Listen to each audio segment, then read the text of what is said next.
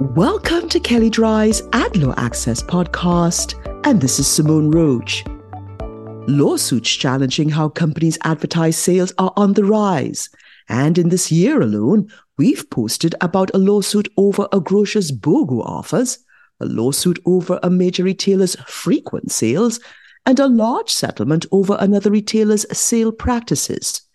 Recently, news of a new $10 million settlement in a lawsuit alleging that Select Blind's sale practices violated California law. The class action complaint focused on two types of practices. False sense of urgency. The plaintiffs alleged that Select Blinds used countdown timers and other tactics to suggest that sales were about to end. When the timers hit zero, though, the retailer would launch a new sale with a different name but a comparable discount, with an updated timer stating that the sale would expire at midnight the next day. Allegedly, that cycle continued for over a year. Misleading regular prices discounts.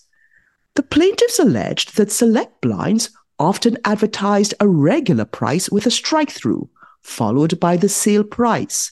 The retailer also often advertised the percentage of the discount comparing the sale price to the regular price. According to the plaintiffs, though, Select Blinds rarely sold the items at the regular prices. They were almost always on sale. And it's likely that these types of lawsuits will continue, so retailers need to pay close attention to these cases and to pricing laws, particularly when they advertise discounts, sales, or other price reductions. Everyone likes a sale, but if you aren't careful about how you structure your sales, your company could end up paying a high price in the end. And if you'd like more information on what you've heard on this topic, please contact Gonzalo Mon, and you can find his contact details in the show notes.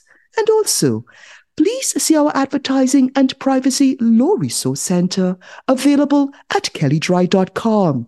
And please download the Ad Law Access app for Apple and Android phones, available in the Apple app and Google Play stores.